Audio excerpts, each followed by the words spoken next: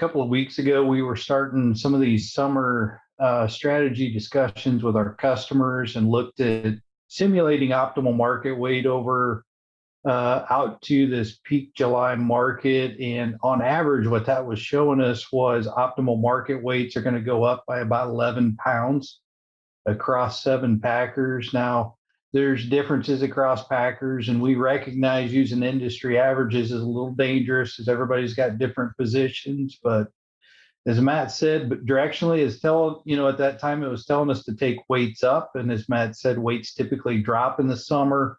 So really there's about a 20-pound swing of weights there to try to manage between taking them up 10 in summer heat, dropping them 10. And that's really where the discussion begins of, where do we anticipate the hockey puck going and what's our plan to get there? Welcome to the Swine It Podcast Roundtable. This is a new series of episodes created by the Swine It Podcast and Cargill, where we'll have roundtables with experts of the global swine industry tackling subjects that can influence the producer's bottom line. Welcome to the Swine It Podcast Show. I am Laura Greiner, your host for today's episode. Cargill supports the podcast goal of helping pork producers improve their systems and business. Let's get back to the podcast.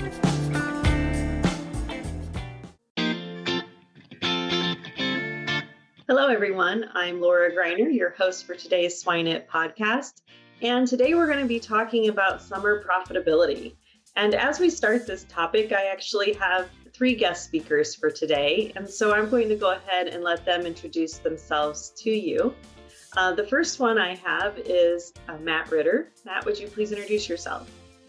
Yeah, thanks, Laura. I'm Matt Ritter. I lead the North American swine technical team for Cargill Provimi. Wonderful. Glad to have you. We have a second Matt on today. We have Matt Wolf. Matt, would you please introduce yourself? My name is Matt Wolf. I live in central Iowa. I work with producers across the Midwest and try to help them improve their pork business and ultimately profitability. Wonderful. Glad to have you on, Matt. And lastly, we have Pingyun Lee. Would you like to introduce yourself as well? Yes. Thank you, Laura, for having me. Pingyun Lee. I also go by Q. I'm a swine nutritionist technical support for Cargill. I was originally from China, did my bachelor's master's in China, came to the States in 2015, did my PhD under Dr. John Patience for swine nutrition at Iowa State University. Now I joined Cargill for just over 3 years. I live in Dayton, Ohio area. Perfect. Well, wonderful. I'm so glad to have you all on today. And I think this is a really good topic to bring out to our group. We generally think about daylight savings time as the time of year that we really need to be making sure we're on summer diets, if not even a little bit before that. And so I think particularly as we look at this summer, when we think about hog prices and grain prices, there's a lot of questions around what are our next steps. So let's just start with that conversation. What as an industry are we seeing for those trends for the summer? Well, so once again, it appears that our best chance of profitability is coming up here in Q2 and Q3. However, this year, the stakes are much higher. I was just reviewing the latest numbers in our pig flash model today. And with current ingredient pricing, wean to finish feed costs are looking to be, unfortunately, $115 per pig. But relative to lean hog futures, pig flash still projects very strong profits, $30, $40, $50 per pig, depending on wean pig cost and other inputs. So no doubt there's an incentive to make sure we capture this opportunity in the form of selling enough weight this summer. However, it's also typical time of year when most pigs are sold lighter than ideal due to summer heat. So a first step that we've taken when working with a producer to develop a summer strategy is to help them determine what their optimal marketing weight will be on their specific packer grid. And that is where the use of some of our digital tools has been valuable working with customers. Dr. Ritter has done excellent work in this area, helping develop and utilize our producer profitability tools to help answer that question for producers. Matt, maybe you can add in here. Yeah, just a couple of weeks ago, we were starting some of these summer strategy discussions with our customers and looked at simulating optimal market weight over out to this peak July market. And on average, what that was showing us was optimal market weights are going to go up by about 11 pounds across 7 packers. Now, there's differences across packers, and we recognize using industry averages is a little dangerous as everybody's got different positions. But as Matt said, but directionally is at that time it was telling us to take weights up. And as Matt said, weights typically drop in the summer. So really there's about a 20-pound swing of weights there to try to manage between taking them up 10 in summer heat, dropping them 10. And that's really where the discussion begins of, where do we anticipate the hockey puck going and what's our plan to get there? And that's really good. And, we certainly understand that those weight dips do typically happen in the summer months with the heat. And many of us will immediately want to add products like fat to, of course, make those diets a little bit more nutrient dense to support that lower feed intake. But what do we see? Because as we just talked about, ingredient prices are definitely increasing and fat typically goes along with this. So where do we see fat playing into the summer rations? So it does appear that fat will price itself out much more easily than what it has in the past. Seeing fat currently at 80 cents per pound and likely working higher yet. So adding on to Dr. Ritter's comments, as we understand what optimum target weight looks like for a producer and understand how far we need to go in terms of gain, that's when we can really start to look at other options and try to associate economics and return on investment with those options. And so some things we've been discussing with customers are different diet strategies that might include amino acid ratios and amino acid densities, space flexibility and or addition of space, marketing strategy, and then certainly some additive possibilities too. Yeah, I think those are some great starting point discussions. And so let's start with diets. Q, I think we'll visit with you a little bit about this. What are some options that we should be considering or producers should be considering for the summer months in terms of their diets? Yeah, from a dietary nutrient level standpoint, like what you mentioned, you and Matt mentioned, fat is the common one in the past. But with the fat price changes so much this year, definitely we have to consider something else. So we need to still consider increasing the dietary energy, but it's definitely from alternative energy sources, or can we reduce the dietary fiber? Because whenever we reduce that, it's going to replace by corn, and that will increase the dietary energy. So alternative energy sources can be bakery, but we need to keep a few things in mind that include the variability of the different bakery sources, the mycotoxins that can be in there. And then when we adjust the fiber levels, we are also reducing the heat increment from the fiber fermentation and potentially improve the branched chain amino acid ratios, specifically from distillers. So energy is definitely the biggest one. And then the next one, I would say lysine levels or lysine to energy ratios.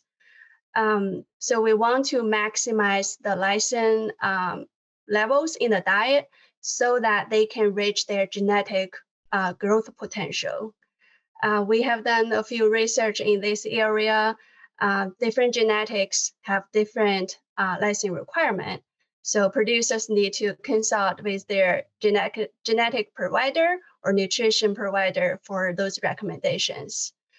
Along that line, we actually also did a study in the lysine levels after the first cut. So what we found is that increasing lysine levels after first cut improved average daily gain and profitability. So biologically, it makes sense because the first cut, most of the pigs are going to be barrels. And then the rest is there's more gilts. And gilts have a higher lysine requirement and lean deposition, right? So then the next, the biggest one would be amino acid to lysine ratios. Heat stress causes increased oxidative stress, and that increases the antioxidant enzymes requirement. Methionine plus cysteine, they are the important component for glutathione, which is an antioxidant enzyme. So Evonik has run methionine plus cysteine to lysine level requirement during heat stress. And what they found is that we could increase the requirement by 20% higher than NRC and to reach the performance back to similar the thermoneutral conditions. At Cargill, we also have run a methionine titration trial. We also found similar things. By increasing that ratio, we saw improved gain. Tryptophan to lysine ratios is another one. Tryptophan is a precursor for serotonin, so that can regulate feed intake. So if we increase that, that can also improve the gain. Not necessarily feed efficiency, but the gain. Actually, in Cargill, we have a model called PorkMax. So it's a diet strategy / economic modeling tool. It incorporates the nutrient demand, nutrient supply from the ingredients, ingredient prices, diet formulation, animal nutrient demand based on different lean deposition, different genetics. And then we were able to project the performance and economics. So with that, hopefully producer can make more informative decisions to maximize profits or minimize their cost. Yeah, so I'm going to take a step back before we go forward and just kind of recap for our audience. So what I'm hearing in this discussion is one, we're seeing that optimal market weights are technically increasing by 10 pounds over the summer months, but we historically reduce weights by about 10 pounds. So we have a 20-pound range that we're trying to overcome through the summer months to maximize our profitability. As Q just walked through with us, with fat prices being elevated, that's probably not going to play into people's diets for the summer. And so we need to look at considering reducing such things as fiber to allow our corn levels to go up to keep the energy up, or consider products like bakery, and then maximize our lysine intake so that we account for that lower feed intake and balance our amino acids such as methionine and cysteine to help with the antioxidant stress and the tryptophan from a feed intake perspective. So I think those are all really good concepts to think about from a nutrition perspective. And obviously with my training, that's where I'm most interested, but we know it doesn't end there. As Matt alluded to earlier, other things like spacing and marketing potential can also influence this. And so let's step back a little bit and talk about spacing. Q, you had brought up just at the end there that when we take the first cut out, pigs have a greater response to lysine after the first cut because we tend to leave our gilts in, and they would have a higher lysine requirement. Many of us have talked over years about how we see this large jump in growth potential after the first cuts out of barns are taken, whether that's due to just physical floor space, feeder space, etc. But we also acknowledge that by removing the bigger pigs, we're changing the social hierarchy in the pen as well.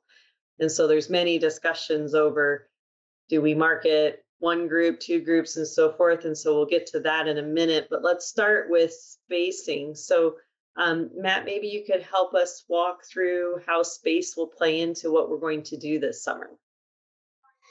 Sure. So space on paper is the cheapest option we have for adding weight.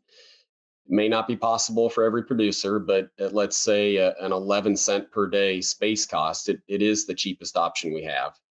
So, but if that's not a possibility, there are some other ideas that come to mind. For starters, consider reviewing and lowering stocking densities. Extra space allowance typically results in a higher average daily gain. And especially with the industry's trend of marketing at heavier weights, I think it's a great time to review space allowance per pig. Another thought is consider double stocking in certain phases to free up time or space. So maybe double stock in the nursery phase to allow more time or space in the finishing phase. And then lastly, we believe it's important to ensure that sites are adequately using all space. Not uncommon to walk into a barn and have certain pens underutilized, such as a hospital pen. But especially in this economic environment, we want all pens used and all pigs to have as much space as possible for maximum gain. I think that's really good. Any thoughts? I know we're a little bit late already, but if we think about weaned pigs in this time frame, should we be trying to sell off weaned pigs? Is there value in doing that, or should we be holding on to those pigs? Any thoughts on that as well? Sure, I think that's an attractive possibility as well, as weaned pigs approached and I think even exceeded $100 per pig. So very good profits there. And then yes, that should free up more space, more time, or just at least more space allowance for the pigs that you do have on feed. You had mentioned double stocking, and I know double stocking in the nursery is common. Do you have a specific time limit, if you will, that you would prefer pigs to be double stocked, or a weight break or anything like that that you might recommend to the producers where you feel like the double stocking starts to cause more negative potential than the positive that we're trying to accomplish here? That's a great point, great question that I don't think I'll give any specific answers to, because I think it can vary so much depending on square footage and facility types and many other variables. Yeah, I think that's a great comment as well, as we need to take all factors into consideration.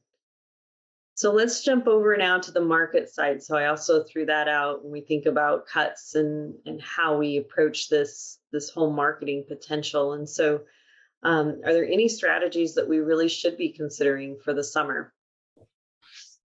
Well, if we just take a step back, a lot of what we've been doing is determining what is the optimal market weight by packer for the current time period, and then forecasting that out over the summer months out to July. And then, looking at where do we currently sit today? Are we within striking range of those goals as we get out to July? Or are we going to have to make some major plans to offset a difference of 10 plus pounds that we've got to overcome?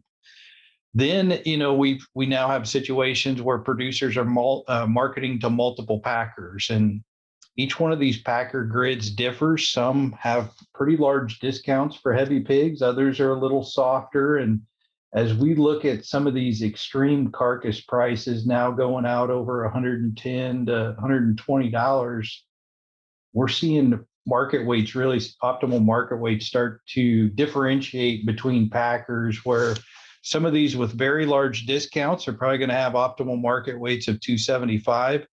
And some with soft discounts on heavies, maybe 300 pounds.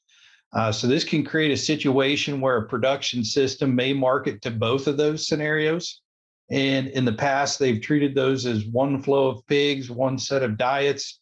And now you've got optimal market weights differing by 20, 25 pounds between two packers. And I think it's forcing us to rethink how we market pigs, and that we probably need to think about those as two different populations of pigs fed differently and marketed to different outcomes. We also need to be thinking about this summer. If I've got multiple packers, where am I going to send my lights? Where am I going to send my heavies? And how do we manage that properly as we go throughout the summer? And then, as you were talking earlier, Laura, after we've set those targets, what is that marketing strategy? If we look back into the literature, Dr. Ellis's lab at the University of Illinois in the early 2000s did a lot of work under the student of Jake DeDecker. And those studies, series of studies, showed if we topped a pen, say took 10 to 25% of the pigs out of the pen, we could expect a performance bump in those remaining pigs where we'd see an improvement of average daily gain about 11% and a bump of feed efficiency of about 5.5%. Now, as we look at today, that data is getting dated, as much as I hate to say it, being a lab made of Jakes. That's 15, 20 years ago. Market weights then were 250, 275, and now we're talking about 300-pound pigs. And obviously, the lean growth potential of our genetics has changed considerably. So we've recently conducted some marketing strategy studies there to get some more current work, where we repeated a study over 2 wean to finish turns, used 4 marketing strategies. Our first treatment was a control, where we did a whole pen dump on day 28. So this was over a 28-day period. Treatment 2 was a cut and dump. So we took 25% on day 0, 75% on day 28. Treatment 3 was a 3-cut strategy. We took 25% day 0, 25% day 14, and then took the remaining 50% on day 28. And then treatment 4 is where you go in and you take 20% weekly from day 0 to day 28. We felt those were fairly representative of what's being used in the industry. What we found there lines up pretty well with the literature. If you want to maximize weight and throughput, you don't take cuts. You market them all on day 28. However, we don't do that for a couple of reasons. One, those pigs will get crowded, especially as we're over 300 pounds in this study. We see a major hit on average daily gain and feed efficiency and taking cuts. We do see significant improvements on those 2 variables. Also, that approach of a whole pen dump is going to lead to more variation in carcass weight and some potential sort loss to come along with that. Now, I would say where there's a gap in the literature is if I take multiple cuts, do I get a bump after each cut in performance? And in our trial, the cut and dump gave the same performance benefits as 3 cuts and 5 cuts, but it did deliver a 5-pound heavier market weight than the 3-cut strategy. So as we look at this summer and we talked about this, weights are going to dip, optimal market weight's going up, and now Q's pulling fat out of my diets, and I've got another 6 to 8 pounds to make up. I think it creates an interesting discussion of should we look at more of a cut and dump strategy this summer to try to recover some extra weight in pounds. The answer to that is going to vary across packers and how wide that 0 discount range is by packer, but I definitely think it's something worth penciling out if we can get say additional 5+ pounds of body weight over your current strategies, something to think about. And then we've already talked about bumping the lysine after the first cut. But as we look at marketing strategies there, the work from DeDecker and Ellis there at Illinois, I think you've got to have 2 weeks between cuts to really get that benefit in performance. And if we're going in there multiple times, disrupting that social hierarchy, maybe we're not getting that extra bump that we thought. So definitely lots to think about, some good modeling exercises to go through there to think through how do we, put these different parts and pieces together, given all these changes to the market and to our diets this summer. And thank you for that, Matt. That was a really insightful discussion, and I certainly enjoy hearing about new research around that whole marketing phase. It's one that continues to be in the forefront of many producers' minds, even when we're not talking about summer marketing trends, right? So any information that we can provide to our producers and certainly help them think about, like many other things, maybe there are certain times a year that one strategy is going to be more beneficial than others, I think is valuable. So thank you for that. Lastly, that Matt Wolf had thrown out there at the beginning was a conversation on, well, maybe we need to think about additives for the diet. And so Q so nicely illustrated some of the options we can do from a nutritional strategy approach. But again, we're always looking for other things that we can provide into the diets. to help support these pigs, particularly whether it's through heat stress or just improving feed intake in general during those hotter months. So, what might be some things that our producers and nutritionists should be considering for the summer? Yeah, I'll jump in here. This would be a great time to use Baleen. Yeah. However, it's looks like that's not in the forecast again for this summer. So we've got to look at what other available options we have for feed additives. And one of the most commonly used feed additives in the grow finish space is Skysis from Elanco. That's an ionophore that improves average daily gain and feed efficiency. In the 11 trial summary that Elanco has put together there, when fed for greater than 50 days in the grow finish period, demonstrates that it improves average daily gain and feed efficiency by about 1.5% each. What I would say about Skysis, where I personally see that product separating itself from the others, is the carcass yield benefit that Elanco has been able to quantify. Their multiple trial summaries have been showing about a 0.3% increase in carcass yield. So we apply that to these heavyweight carcasses in these summer markets. There's $1 revenue per pig right there with that carcass yield benefit that I don't believe any of the other products on the market can deliver. So Skysis is obviously one of the first choices there. Now, that's not a fit for every situation, depending on packers you market to, as well as some of the constraints in the system. So then two other options to consider. The first one would be Aromex Pro. That's a phytogenic product that's micro-encapsulated from Delicon. The active ingredients are essential oils and saponins.